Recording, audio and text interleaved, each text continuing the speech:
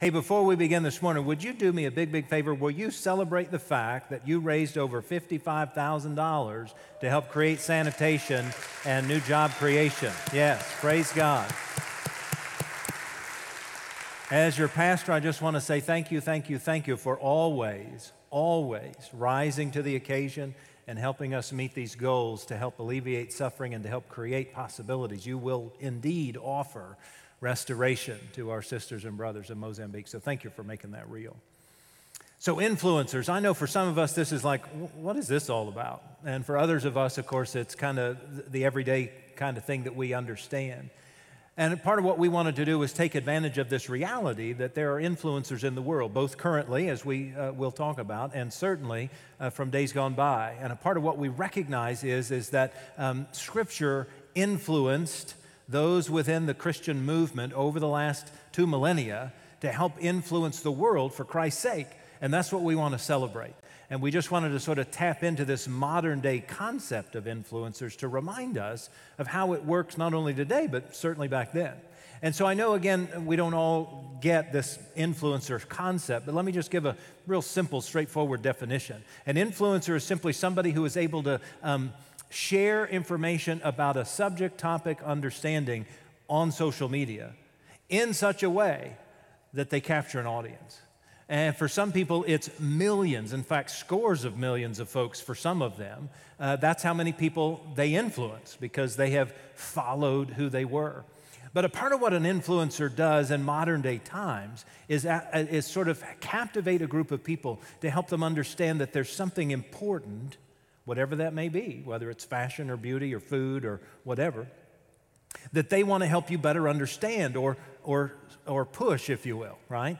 And so many of the modern day influencers have been able to become well adept at connecting with people, being authentic and genuine in the way they present themselves for that particular issue, whatever it may be. And they also know how to help then, therefore, influence you with thoughts, behaviors, understandings.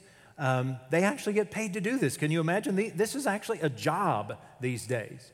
Marketers will pay influencers to help influence you to see the product, understand it better, believe in it, wonder what it's all about, right? That's what modern day influencers do. You may or may not know some of these people, but they literally have tens, if not scores of millions of followers. And so I want to just show you a couple of modern day influencers just so you can kind of connect the dots. You may recognize faces, but you may not recognize names initially.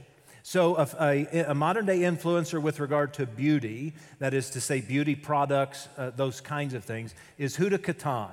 So when we show you Huda Kattan, do you know this face? Maybe you do. Maybe you've seen it in advertisements. Maybe you're one of her followers. Do you know that she has over 50 million followers on Instagram? I mean, that's hard to fathom, right? It's just mind-boggling that somebody has that many people following after them. The next one, you've probably heard the name. She's a fashion influencer. Her name is Gigi Hadid, and Gigi does fashion. I don't know that that's fashionable what she's wearing, but she pushes fashion, right? And whatever she does or says or wants to encourage you in, she influences. She likewise has, I think, if I remember, 67 million followers on Instagram. These numbers are just incredible, right? Another one that you may not know the name of, but you have seen him. He's actually in the food influence industry, and he is a chef. He owns many restaurants across the globe, and his influencer name is Salt Bae, and you may know him for rubbing salt or following salt off of his forearm. Have you ever seen this guy? No? He is tremendously well known, a multimillionaire, and he made his money in restaurants and then finally salting meat off of his forearm. How weird is that? That's weird, isn't it? We can just own that's weird. Then there's another guy that you may know by face, but maybe not by name. He's a YouTuber, one of these guys who's on YouTube, and he influences people with a craft. That is to say, he makes 3D interface kind of videos on YouTube, and Zach King is his name, and he's the guy who makes things happen in a weird way, like he's reaching out of that screen, right, on the computer, and he makes that happen, and he's very creative in that. These are modern-day influencers. How many of you knew at least two of those people?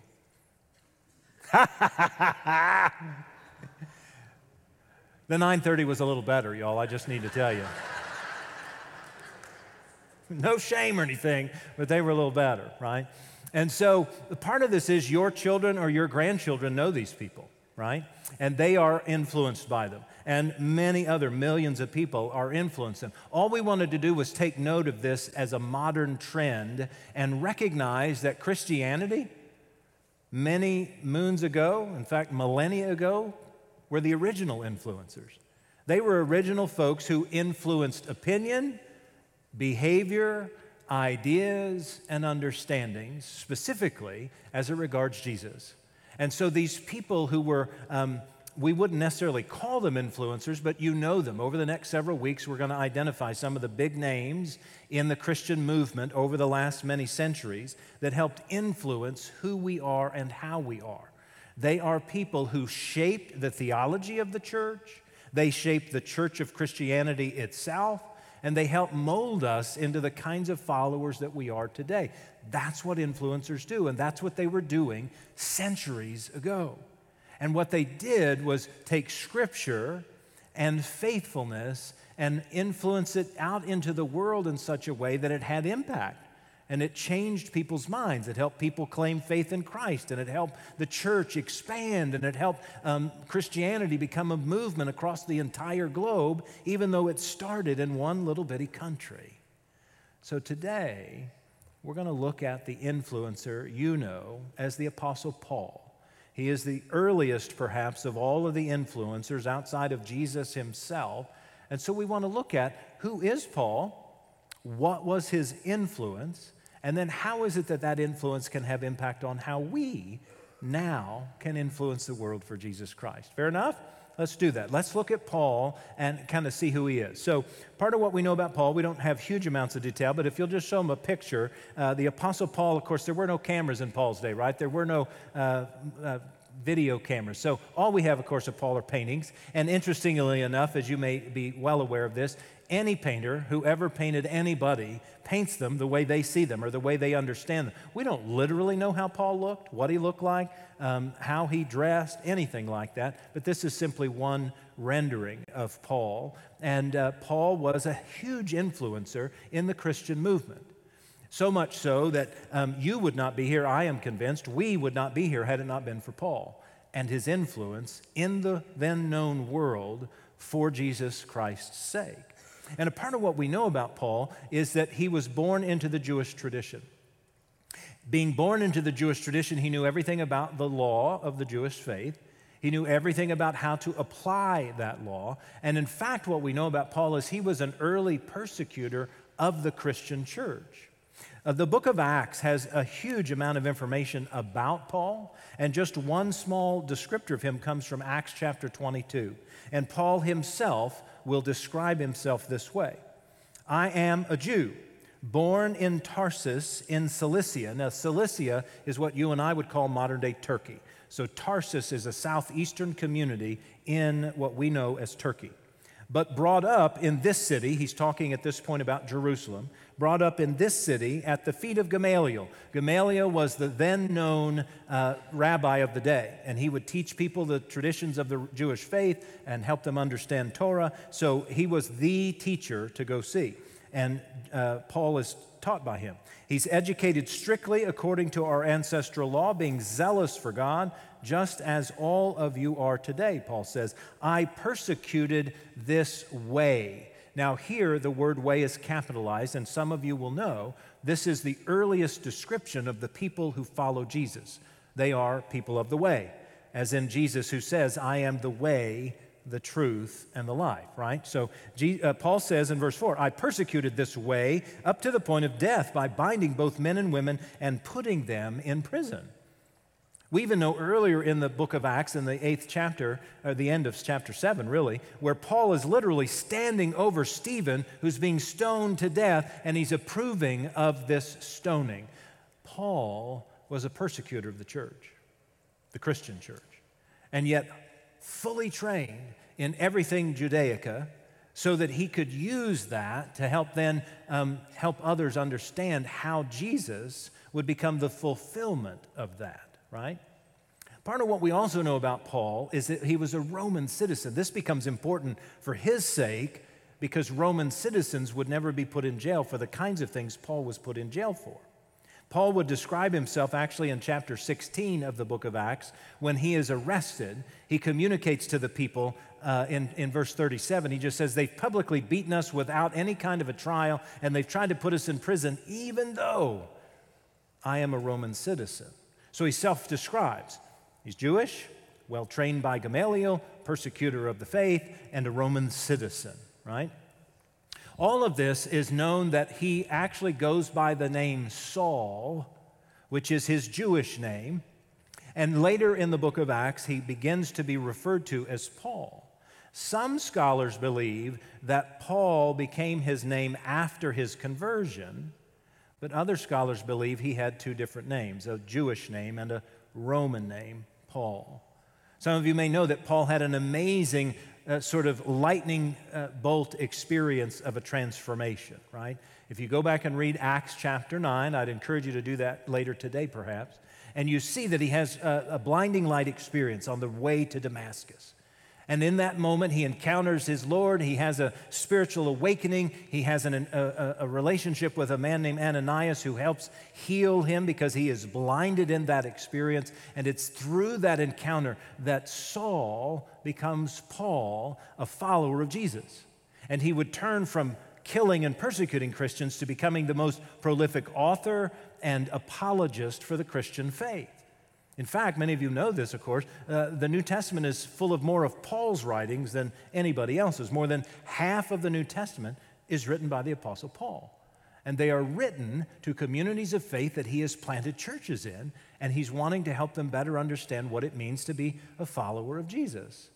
So Paul is a fascinating story of being a killer and persecutor of followers of Jesus to becoming the most prolific, well-known follower of Jesus. This is how he's an influencer.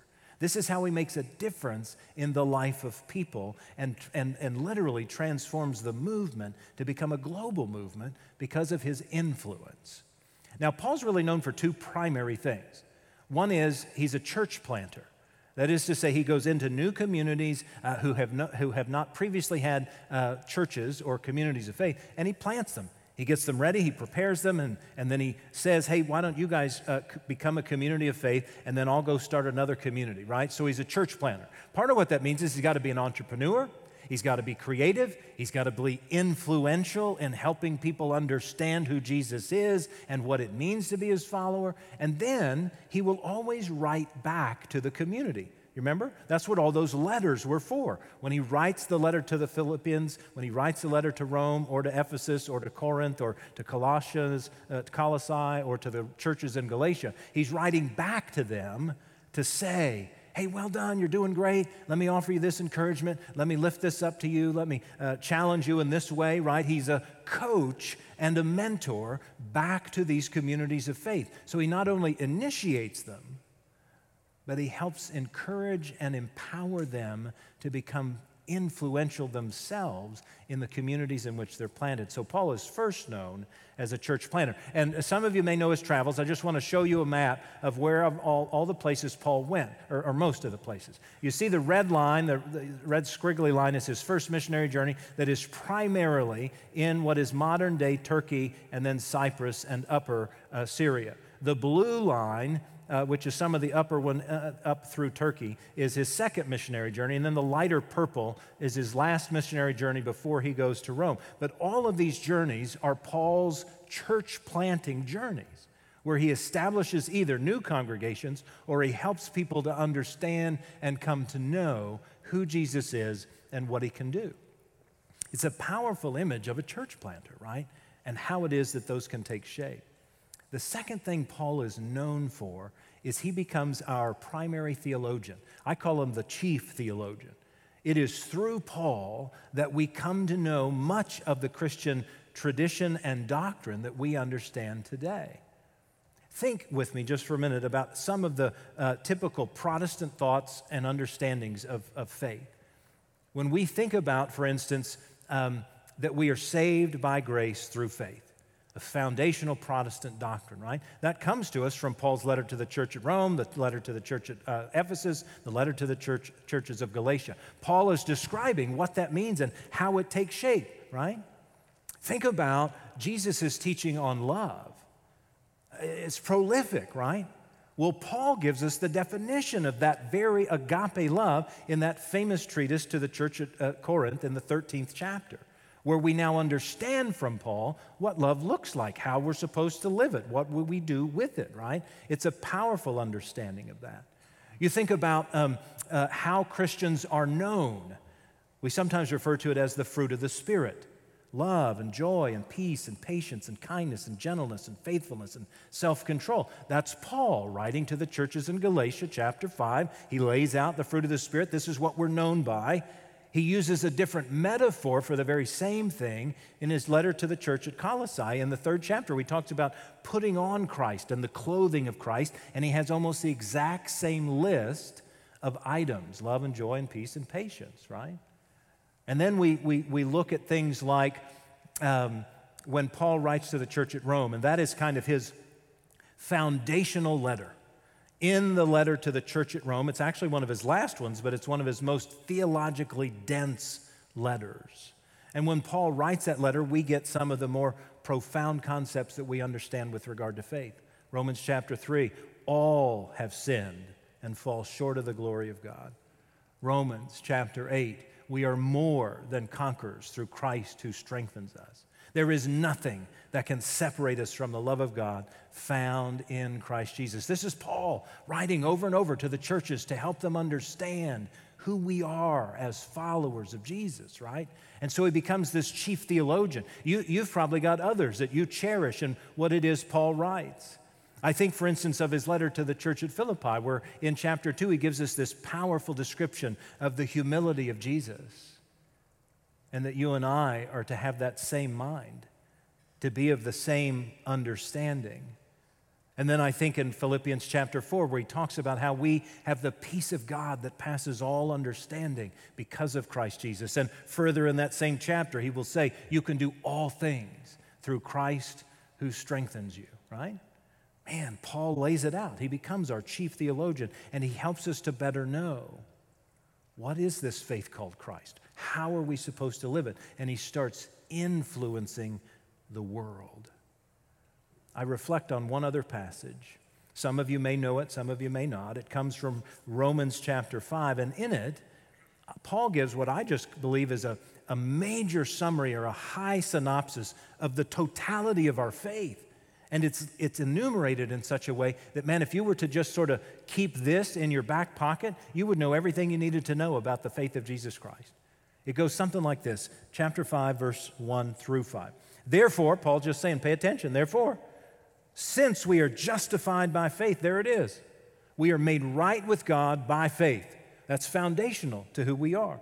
We have peace with God. We've got this assurance. We've got this understanding that claims our hearts because we have faith. We have peace with God through our Lord Jesus Christ, through whom we have obtained access to this grace in which we stand. There it is, friends. The free love of God, the unconditional, unmerited love of God we call grace. We get it because we have believed that it's true, and it therefore makes us right, or in this language, justified with God.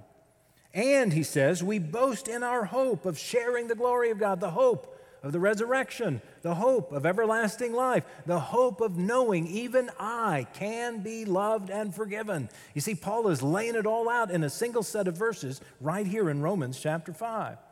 And then he says this, and I love verses 3 and 4, because of this hope, because of this peace, because of this justification, we have this. And not only that, he says, but we also boast in our suffering, knowing that suffering produces endurance, and endurance produces character, and character produces hope, and hope does not disappoint us, because God's love has been poured out into our hearts through the Holy Spirit that has been given to us. You ever felt like life was kicking you in the pants? You ever felt like, golly, I'm not sure I even want to keep going? You ever felt like things were falling down around you? Paul rather says, look, remember this. We can celebrate the suffering. Now, I got to admit, I don't always celebrate suffering, but he owns that suffering produces endurance, and endurance produces character, and character then produces hope. Hope that God is with us, hope that God can help provide a way forward, hope that does not disappoint. Who of us does not need hope? We all do, don't we? And then ultimately it's there in the writing, but we don't always connect the dots. God the Father, God the Son, and God the Holy Spirit. The Trinity's right there in it as well. I commend to you Romans 5, verses 1 to 5, as sort of a synopsis and summary of the totality of the gospel of Jesus Christ. And Paul uses it to influence not only the Romans, but the totality of the Roman Empire. And it pretty well worked, didn't it? You are here because of Paul. Many of your friends and family are in the faith because of Paul. Many churches exist because of Paul, because he was willing to be an influencer. He was willing to share his faith, to influence people's thoughts, behaviors, and understandings. And it then begs a question. What do we do with that? Can we be influencers? Can we have a kind of influence like Paul? And I want to say to you, to me, yes, we can. And I also want to suggest that Paul offers us a couple of things to think about and reflect on how we can be influencers in our day. Here's what I believe Paul's teaching us, just real quick, about ways we can influence. One is, by what Paul did, by how he lived, by how he transmitted the faith, one of the ways we can be influencers is to simply use what you have. Paul used what he had. He was a writer, he was a communicator, he was educated, he had the faith of the Jewish tradition. He used all of those things to influence others for Christ's sake. You too have insight, have understanding. You have relationships. You have people that you know. You exist in a business world or a teaching world or with family members. Use what you've got. I'll never forget when Josiah was young, my eldest child, I coached a couple of his soccer teams, and every time I would use the opportunities with the relationships of parents and other folks to influence with the love of Jesus and to help tell people why I was a follower of Jesus. And it offered opportunities to use what I had, the very nature of who I was, just like you can use what you have, just like Paul did. The other thing that Paul always did, and it was in every one of his letters, is he was an encourager. Every time he would write to Rome, to Corinth, to Philippi, to Colossae, to Ephesus, he would always lift them up. He would always say, you guys are doing great. He would also issue challenges, right? And he would also issue teachings. But every time he would encourage and uplift. And friends, I know you know this, but in the world in which we live today, we need more encouragement. Particularly from those of us who say we're followers of Jesus, because unfortunately there are too many followers of Jesus who are not encouragers. In fact, they're naysayers or negative or downtrodden or mean-spirited, and what people need to see in followers of Jesus is an encouraging word or an encouragement of love or an uplifting thought, all in the name of Jesus, so that we can influence for his sake. The other thing that Paul did was he helped people, he kept people connected. So the reason he wrote back in a day in which there was no other means, right? There was no media, there was no phone, there was no text, there was no computer. He wrote. But the point is this: he stayed connected with those with whom he initially planted a seed. Friends, one of the worst things we can do is start a conversation with somebody about Jesus or help somebody to try to understand who he is or what his love is all about and then leave them hanging. Man, stay connected, whatever that looks like, whether it's a text or a phone call or a cup of coffee or grabbing a bite of lunch. Just stay connected.